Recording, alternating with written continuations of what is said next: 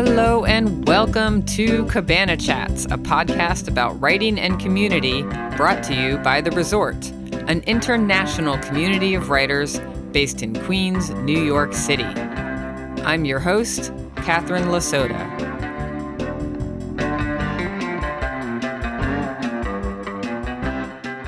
On this episode of the podcast, I get to talk with the wonderful Hannah Bay. There is this mentality of trying to hoard resources that still persists, and I'm not about it, and that's kind of what drives me in terms of community, is dismantling those barriers and gates, because I don't think they should exist. Hannah Bay is a freelance journalist and nonfiction writer who is at work on a memoir about family estrangement and mental illness. She's the 2020 nonfiction winner of the Rona Jaffe Foundation Writers Award, and she is a 2021 Peter Taylor Fellow for the Kenyon Review Writers Workshop. Hannah is focused on stories about Korean American culture and identity, and in 2019, several of her essays received nominations for the Pushcart Prize. She was also a 2019 Open City Fellow in Narrative Nonfiction at Asian American Writers Workshop. Through 2018 and 2019, Hannah served as president of Asian American Journalists Association's New York chapter, for which she was named AAJA National's Chapter President of the Year in 2019. Hannah and I talked about the importance of being kind to your fellow writers, of not hoarding resources, and also that it's okay to step back from community projects once in a while to focus on your own writing. This was a really lovely conversation, and I can't wait for you to listen.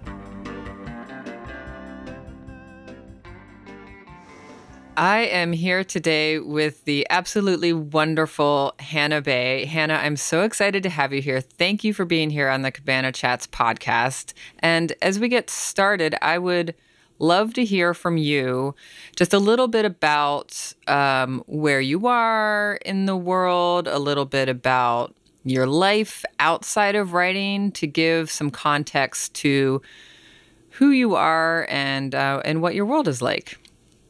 Yeah, thanks so much, Catherine. It's such a pleasure to be here with you. For those who don't know us in real life, I just got to see Catherine for the first time in person recently, so that's really exciting. So what a pleasure to be a part of the Resorts community. So I'm talking to you today from Brooklyn, and I am in my apartment in Park Slope. I hang here a lot these days. For a long time during the pandemic, I was only within walking distance of my apartment, and so I've gotten to know my neighborhood really well, and a big part of kind of getting to know my neighbors is my dog. So I am a dog owner and dog obsessed, and yeah, we chill here in Brooklyn, and I cook a lot and just enjoy life here with Ramona, my dog, and my husband, Adam. Okay, so your dog's name is Ramona. Please clarify for anyone listening, is that indeed a literary reference? Absolutely, yes. Yes, she's named after Ramona Quimby. It's really funny when I tell people that she's named Ramona, because there's a real generational difference. People who are on the younger side always know Ramona Quimby, but then people who are older always ask if it's a reference to the Bob Dylan song. Oh, okay. See, now, which I don't even know. Yeah, me neither. But I would think, so you were not intrigued to look it up when people started mentioning it around the name of your dog? I mean, I've looked it up like once or twice, but I could like hum some bars from it, but I don't know the whole song, or it's not like my jam, you know? Sure. It's not your reasoning for naming your dog Ramona. I understand. Yeah. Our son was actually named after a character on a television show. And yes. And we then looked up the other uses of the name and meanings around the name, but it still always is like connected to that show for us, because that was the origin of the name. Right. Yeah. Okay, so you like to cook. I need to know either your favorite things to cook or what you've cooked most recently.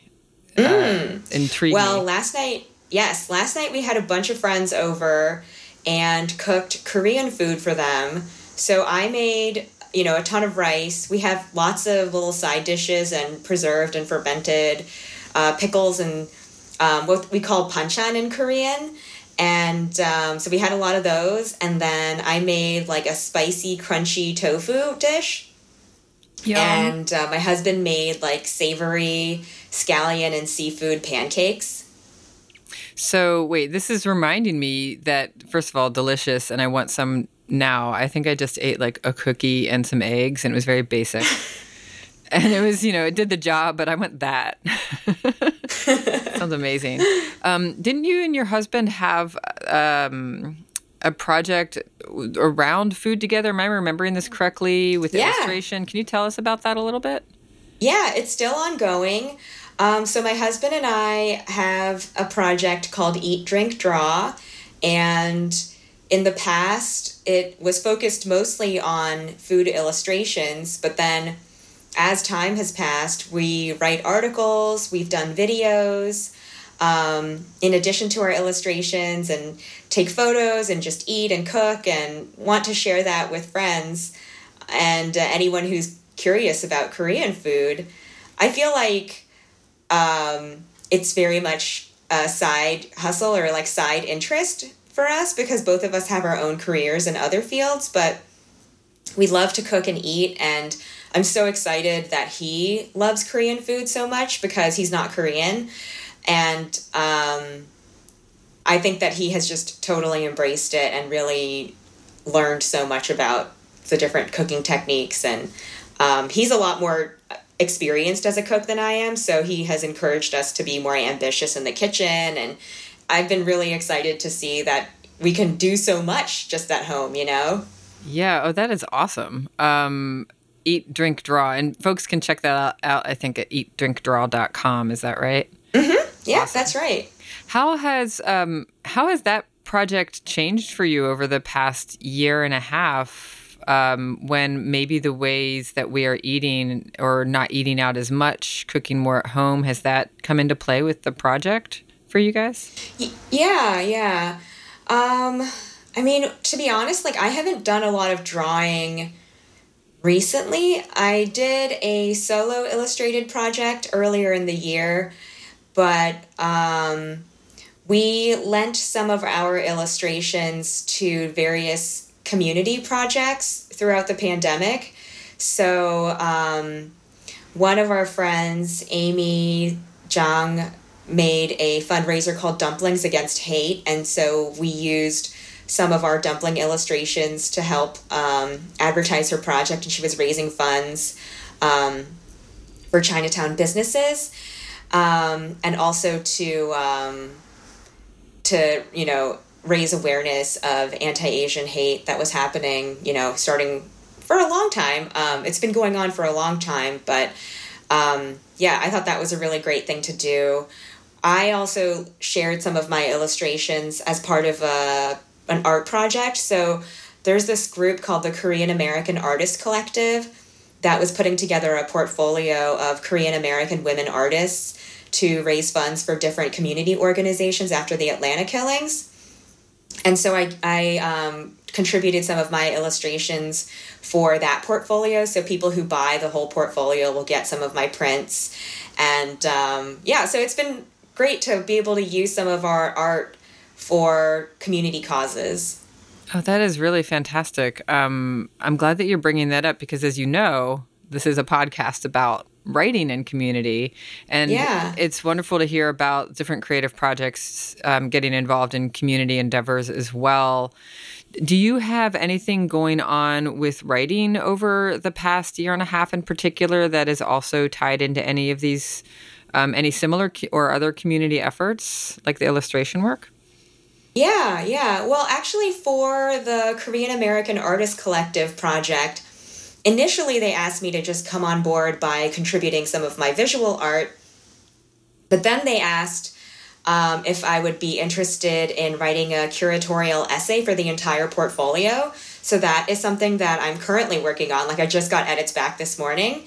And I also helped to organize a literary event with literary artists who were invited to contribute. So the curators of this portfolio, their names are Dave and Steph, and they've been really intentional about getting people across all different walks of life, who fit the identity of Korean American woman artist. But they wanted to make sure to have like good queer representation, good representation of adoptees, of immigrants, of people who have been born here, and etc. And so I helped to bring up some of my favorite Korean American women writers. And we had a reading. It actually ended up being when I was at a writing residency, so I couldn't join. But I suggested one of my friends from my writing group to serve as the moderator. So it's been really nice to like bring my different communities together and hopefully allow each to expand. That is super cool. And it's also nice to hear that you were involved with this and you could still somehow be involved with it even when you were on a writing residency. And that's probably a testament to the fact that you are so deeply involved in a number of communities. And it's a real skill, I think, to be able to bring them together. And it's very enriching. So that's cool to hear. What was the residency you were at when that was happening? Oh, yeah. So that one, I had actually found out about it through our mutual friend, Brian Gresco. So before Brian and I were friends, I had heard him speak at a conference, and he mentioned that he had done a residency that was at the Writers' Colony at Dairy Hollow in Eureka Springs, Arkansas. And my in-laws are actually from Arkansas, and they live quite close to Eureka Springs. And my husband was born and raised in Northwest Arkansas as well. So I was like, oh, this could be a good place to apply because I already have a link to Arkansas. So maybe when I'm visiting family, like I could do something writing related. So in 2019, I applied and got a residency, which was really exciting, but then it had to be postponed until July of 2021 because of COVID. That's really great that they could postpone it though, and like that you could still have it, right? Yes. And it was my first time doing a residency at a place where, it was a juried fellowship where I had, submitted writing samples, and then, a panel of judges had picked my application. So it felt really great to get that kind of gratification and recognition. Yeah, no, fantastic. Well earned, well deserved. Thank you. Yes, of course. And also, I'm so glad that you mentioned Brian Gresco. He is a wonderful, dear mutual friend and was a guest on the podcast a few episodes ago. So if you guys haven't heard that, you should go back and check it out. It's a great conversation. But there's an incredible example of you meet somebody, you heard him talking about this at a panel, I think you said, right? And it led to you then applying. So there, I think we have an example, right, of how community really comes into play in finding opportunities for your writing and opening up new ideas. Do you have any other recent examples that you might want to share that involve relationships that have developed through certain literary circles that then led to an opportunity for yourself or for somebody else that was especially awesome? Yeah, I feel like my whole life is just a series of chain reactions based on encountering someone good who then introduced me to someone else good, and then I was able to introduce somebody else to that person too. But actually, very recently, Catherine, we got to get together to meet the new fellows at the resort. Yes. And so one of the fellows and I just did a phone call.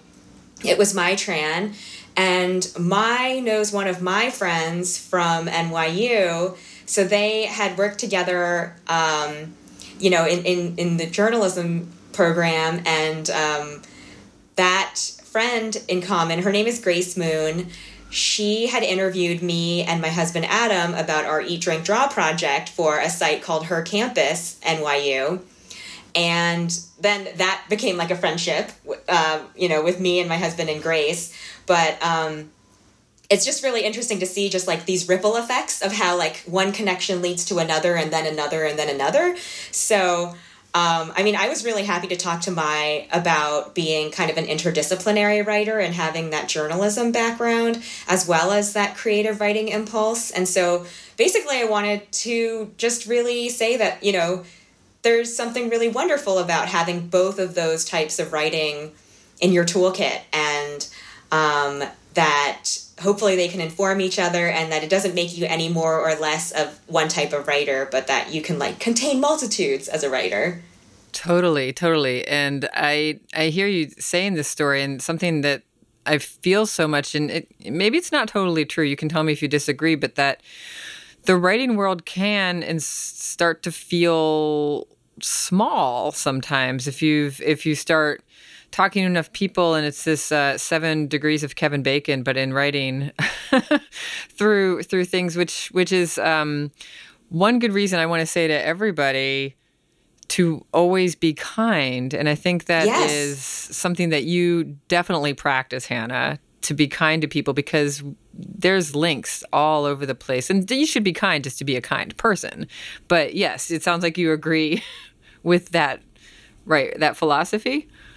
Yeah, I really do. And unfortunately, I don't think that's something that has been kind of preached as a gospel in literature. I know so many people who have really acted very differently. Like, I talked to another young writer this week who was saying that when he has asked other more senior writers for help, they don't want to open those doors. They don't want to remove barriers. They just want to keep their position as a gatekeeper. And I think that's so disheartening.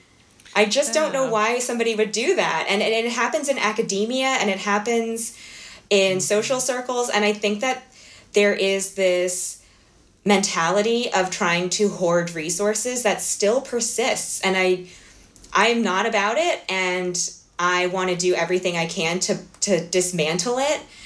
But that's kind of what drives me in terms of community, is dismantling those barriers and gates, because I don't think they should exist.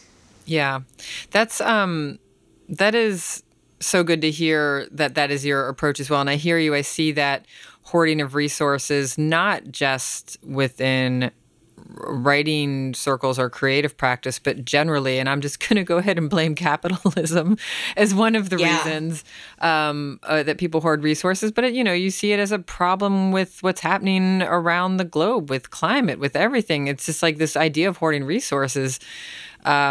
It filters up and down in all kinds of ways. When we did see each other in person a few days ago, I was mentioning a couple of writers that have given me hope in this idea of like imagining different futures, like Octavia Butler, like Adrienne Maree Brown, to think, we don't have to live in a way where that the approach is to hoard resources. Because I don't know about you. I do know about you. I know this because we've chatted enough, but when another writer is successful, it just helps all of us. Like it's a unit. It's like it's an organism. We're all in it together. It's true. And I didn't always feel that way. Like when I was younger and less secure in who I was and in my writing, I used to feel so intensely jealous of other writers.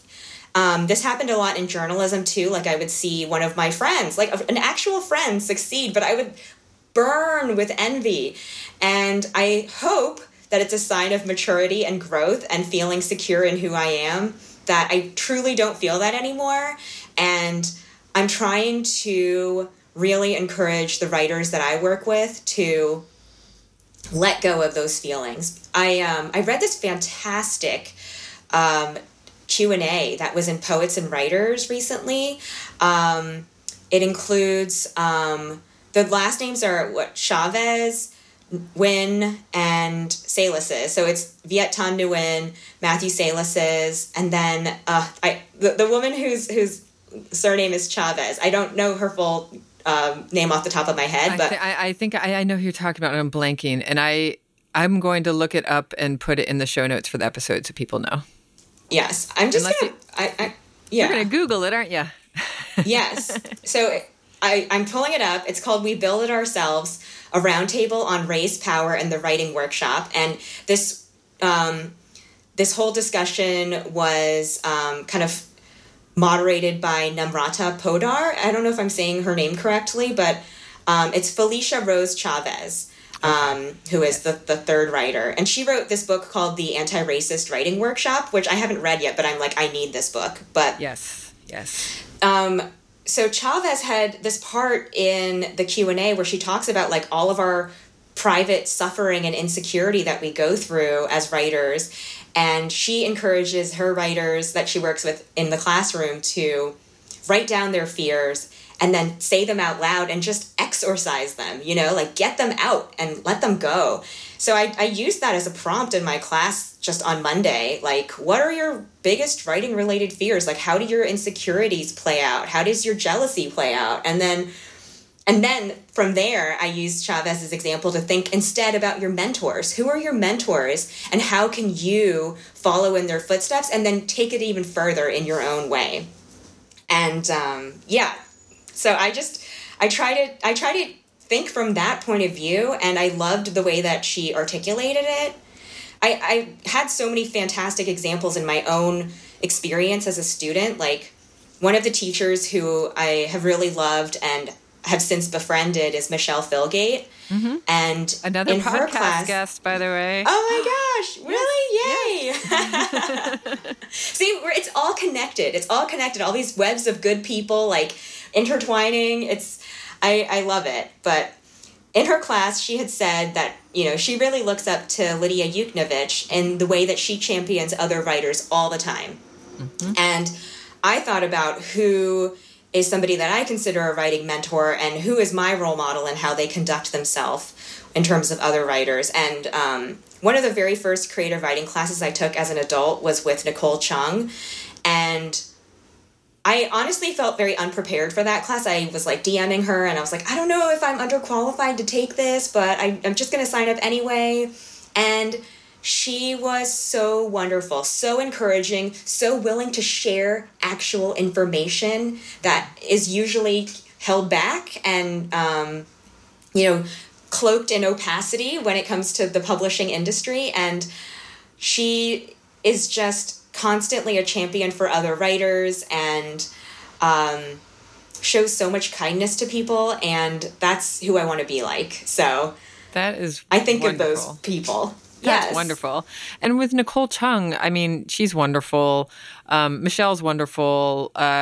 We try to have these wonderful folks on the podcast because I feel like there's a lot of them. And you do want to counterbalance where that's not happening, because it is not happening, as you said, when some people are hoarding resources. I was going to ask you, you know, you admitted when you were younger, you didn't necessarily feel this sense of generosity. You felt some jealousy when friends had good news. And I think that's something we can all relate to. And I was wondering what shifted for you that you don't feel that way anymore. But it sounds like it might have been being around some good examples of otherwise. Is there anything else that really like shifted for you to move into more of a community mindset?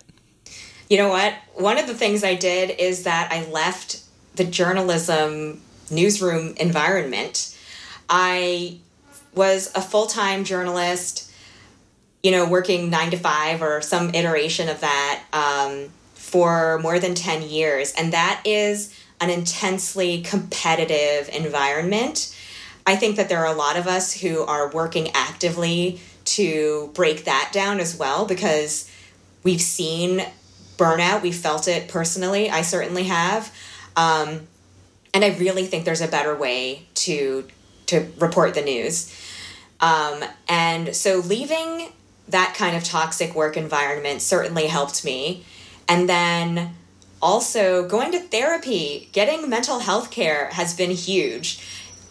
I feel like having a non-invested, you know, objective listener then ask me questions like, well, then what would make you happy? You know, do you really want that thing that somebody else has? And then sometimes I'm forced to acknowledge that, no, I don't want that. Like when I left my last newsroom job, I saw that if I had stuck around, like I could have gotten a promotion pretty soon after.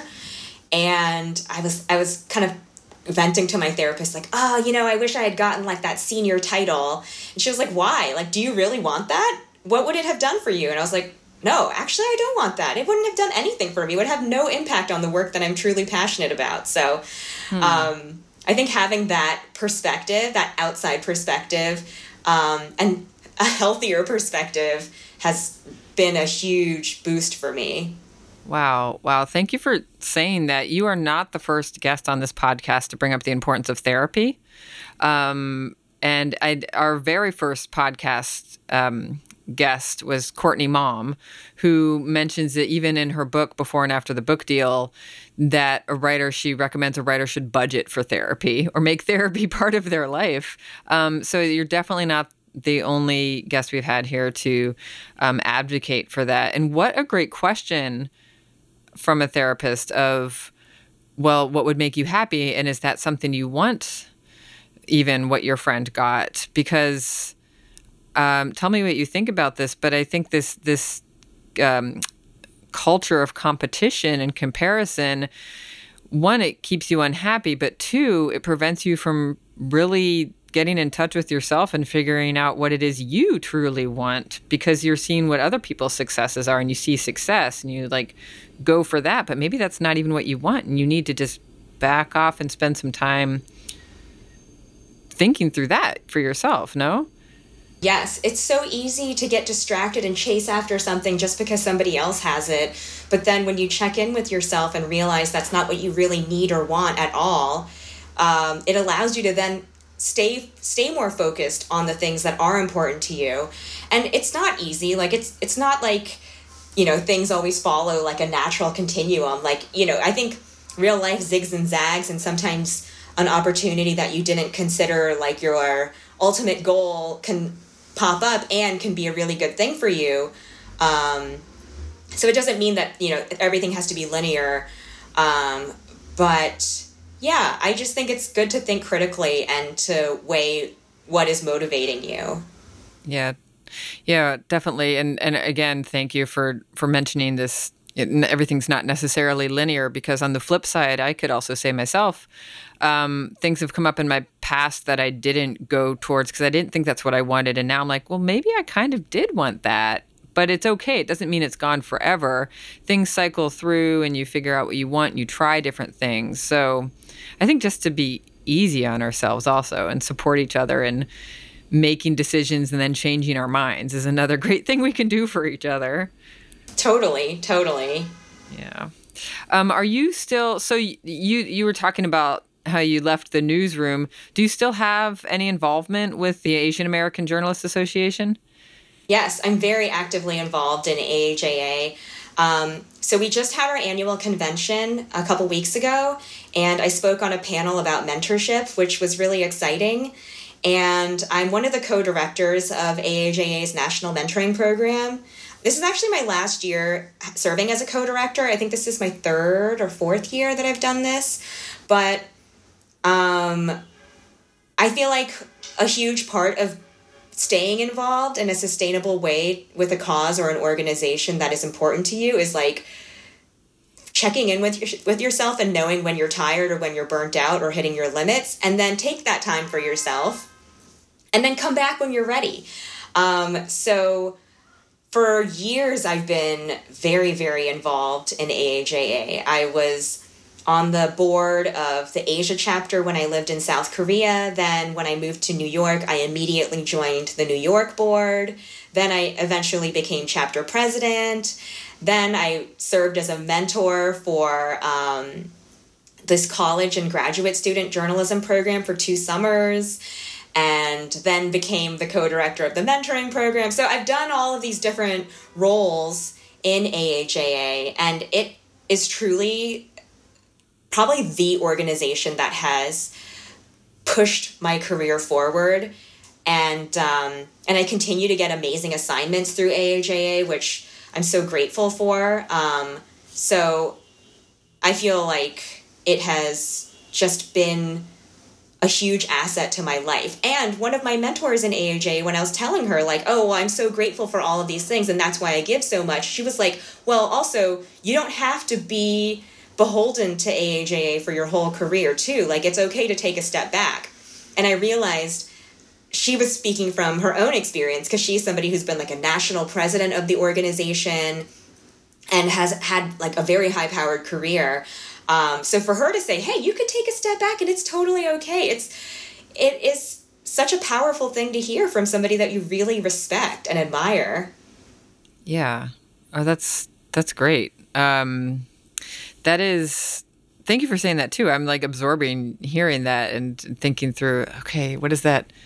The things that we feel like we should be doing for all number of reasons, and maybe what we think are good reasons too, and like our service to the organization. And it's okay to step back sometimes. That's really, thank you for sharing that. Well, as we move forward, and you said maybe you're going to be stepping back a bit more. You've been doing a lot with AAJA. What is your hope as we near our time together here, near the end of our time together here for the podcast? As you move forward with your own writing, what's your hopes for your own writing, and how do you see community in your life supporting your hopes for the next months and years for your own writing? That's such a good question, Catherine. So I actually talk about this a lot with my husband because he worries that I fill my time too much with like all of these outside things, all these outside commitments and engagements and meetups and whatnot. And he really keeps encouraging me to carve out the time for my own writing. Instead, he's like, don't let yourself get distracted from your manuscript, like your actual like dream book that you're trying to write. And I think that there is so much wisdom in what he's telling me. And so I want to carve out that time for my own work. And I think that's not going to be a forever thing either. Like, I hope that I will publish that book and that, you know, there will be other times when I can get more heavily involved in other kinds of commitments and then step back again and work on like another project. But yeah, I think I need to be really serious and intentional about taking that time for myself as a writer.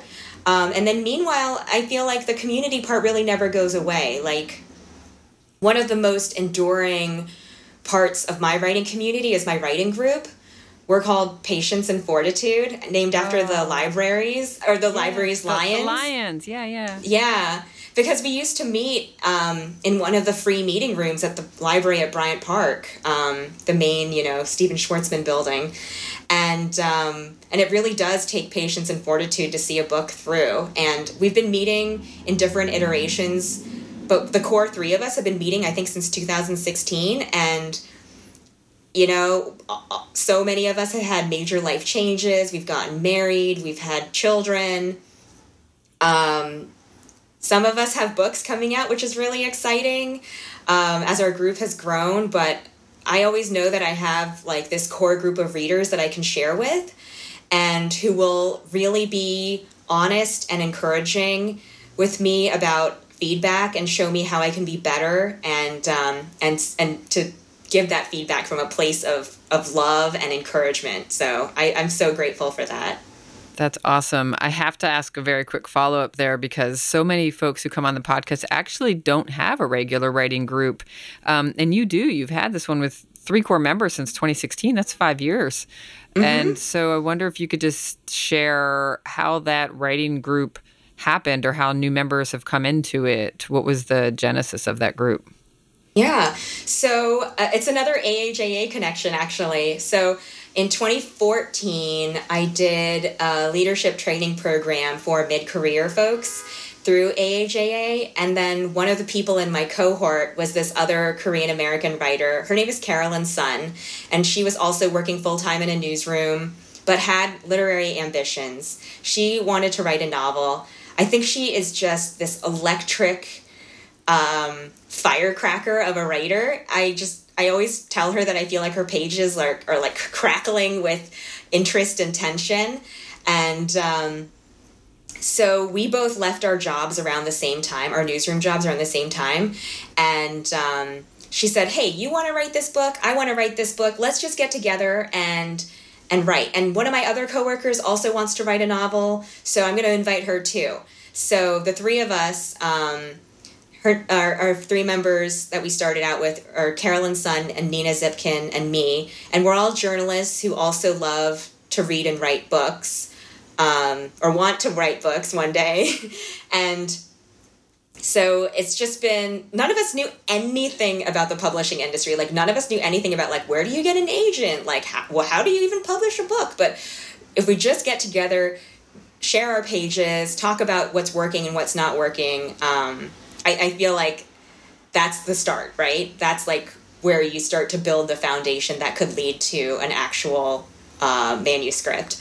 But yeah, like, it was really Carolyn having the organizational powers to bring us together and make it happen. And it really starts from there. I've seen other writing groups pop up around classes that people have taken. Like, this summer, I was lucky enough to TA for T. Kira Madden through the Kenyon Review writing workshops. And I've been seeing that our class members have been meeting over Zoom, which is so wonderful and heartening to see that they're continuing to get together. Oh, that's great. It really is, I think, about somebody taking action and being like, okay, let's try this.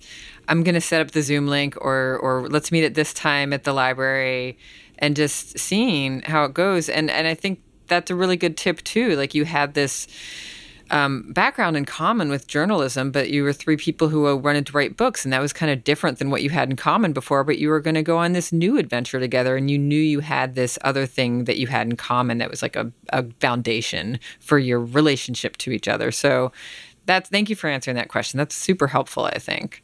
Oh, thanks, Catherine.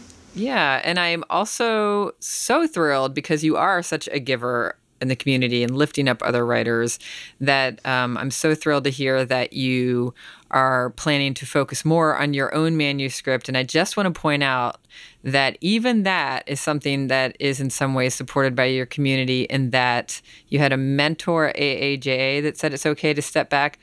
She's part of your community.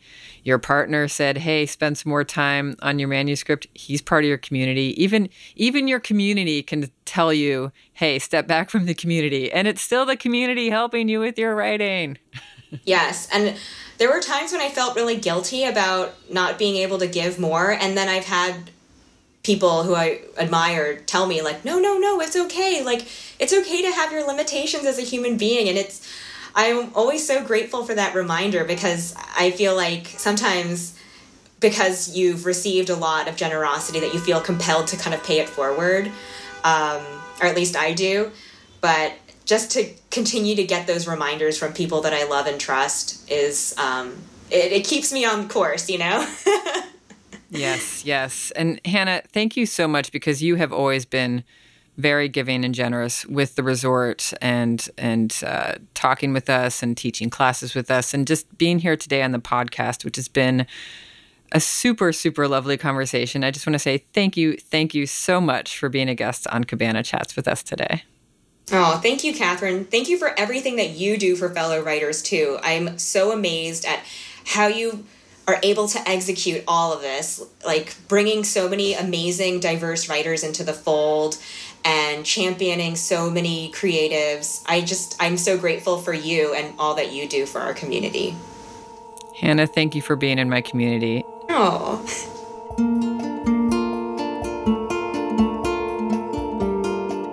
And that, dear friends, is the end of our Cabana Chats episode with the wonderful Hannah Bay. You can find out more about Hannah at hannahbae.com. That's HANNAHBAE.com. You can find out more about the resort at theresortlic.com. If you enjoyed this podcast episode, would you consider rating us 5 stars and leaving a review? It helps more folks find the cabana. Thank you so much.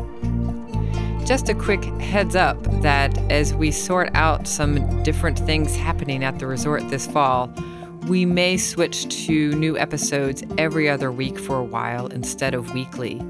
To make sure that you don't miss a single episode, the best thing to do is to subscribe to Cabana Chats wherever you listen to podcasts. I want to give a special shout out to our resort assistant, Nadine Santoro, for her help with the transcriptions for our podcast episodes. Did you know that you can find transcriptions in our free online community? That's community.theresortlic.com. Our podcast editor is Craig Ely, and our music is by Pat Irwin. I'm your host, Catherine Lasota, and I'll see you next time in the cabana.